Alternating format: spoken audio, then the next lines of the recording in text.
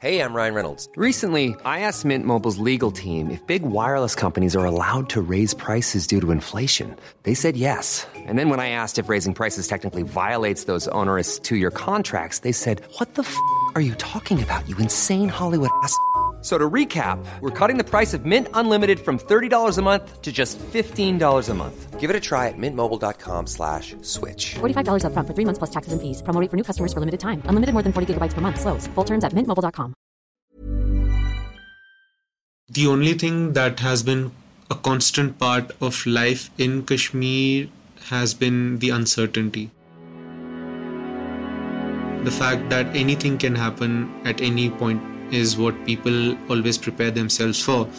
And if you look at particularly the past few years, we have seen so many intermittent lockdowns. So when this COVID lockdown was announced in March, it did not take much for the people to, prepare for this lockdown.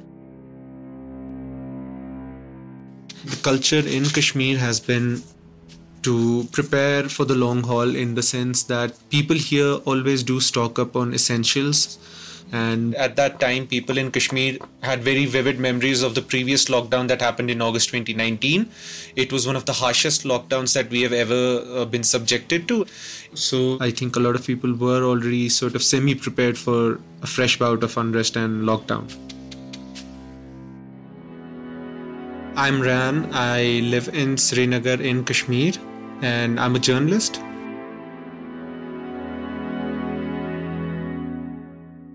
Kashmir is a territory between India, Pakistan and China. It's a Muslim majority region, and it has been a contested territory since 1947, when the British left the South Asian subcontinent. And ever since then, the region had two options basically, to join either Pakistan or India. But there has never been a final resolution on what exactly was the wishes of the people in the region. Just after independence, Kashmir was given a special status under the Indian Constitution. It guaranteed Jammu and Kashmir its own say in matters that concerned it. It gave the Jammu and Kashmir State Assembly the powers to make its own laws. And ever since then, the country of Pakistan and the country of India have been locked in a dispute, with both of them claiming sovereignty over this region. And that dispute continues till date. So in the last decade, Kashmir has erupted at least 3 times, and the major eruptions were in 2008, 10 and 16. In all of these events, it was always a trigger that caused the Kashmiri youth to come out on the streets and protest against, the government's excesses.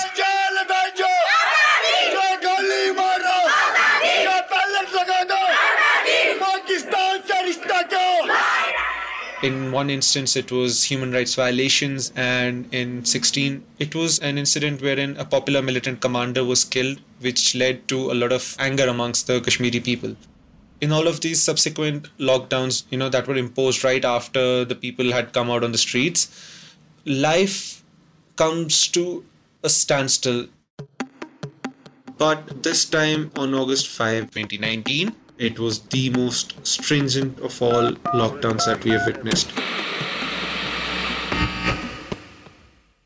I remember I woke up and I saw that my phone was not working. I saw that my internet was not working, and even my landline was disconnected. And I hear from my friends in the city that even cable television had been reduced to just 3 television channels. We were basically locked in this valley, cut off from the outside world and cut off from each other. So that morning we knew something is going to happen today. I was a bit shocked and I was a bit lost. So I just drove up to a friend's house because there was no other way to reach out to someone. And fortunately I live on the outskirts of the city, so I could manage my way around the checkpoints. I just walked in. I didn't say anything, and we sat down. The TV was running, and by 10-11, I think, it was all over TV. The parliament was in session. And we saw the Union Home Minister Amit Shah go up there with a file in his hand, and they began the proceedings. The BJP government at the centre, which has a majority, they abrogated Article 370 and they basically revoked Jammu and Kashmir's limited autonomy and took away every last bit of power that the political leadership in Jammu and Kashmir had. And I think in that moment, basically New Delhi humiliated every Kashmiri in Kashmir. All across Kashmir was thousands of troops marching all over. It created quite an alarm, but at the same time, the bureaucracy would tell us that things are normal and that nothing is going to happen. What we find is that entry and exit points are sealed with barbed wires, and there are dozens of paramilitary and policemen standing guard. They are heavily armed, they have batons and they have guns and they have also tear gas canisters. It's not very uncommon for young Kashmiris to get beaten up at these checkpoints. It will not get reported, but it is, very much a part of daily life. It's really difficult to say when that lockdown was lifted because officially the government had claimed to have lifted lockdown, but on ground what we found was there were still restrictions. So by the end of 2019, there were businesses opening up in parts of Kashmir, and by early 2020, things had started to go back to normal slightly. But what happened then was in March 2020, the first case of COVID was reported in Srinagar and an immediate lockdown was enforced. A lot of people in Kashmir did not really understand why we were again going into a lockdown when we had just emerged from one a couple of months ago. That message that COVID-19 is a pandemic and it's a highly contagious disease did not go to the masses over here. People are very suspicious of what the government tells them, and it was just seen as in continuity of a political lockdown that has been going on since August 2019. So just as we would see it in the previous lockdowns during times of political turmoil, at about 6 or 7 in the evening when the forces deployments were being taken out of the streets, I would see people gathering outside. So what I did instead was I stayed away, and as cases started to come out and news of people dying also came out, slowly I think people learned by experience that this is actually something very real and a medical emergency.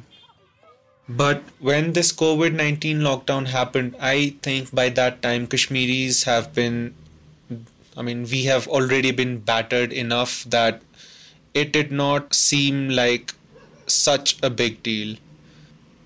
It was just another phase that we knew that we had to bear. We knew that this lockdown would also end and that we would survive this lockdown like we have survived the previous lockdowns. I am not sure if the COVID-19 thing has impacted us more than the fact that conflict-related lockdowns have been happening and people have developed not an acceptance but a tolerance and perseverance to go through it.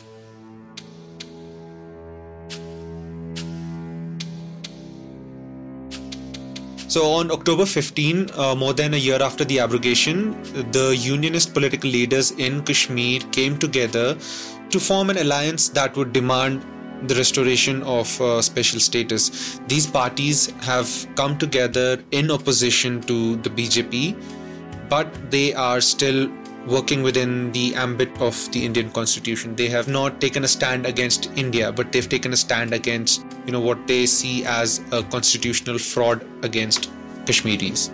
But I don't think that they are going to heed to Kashmir's demands.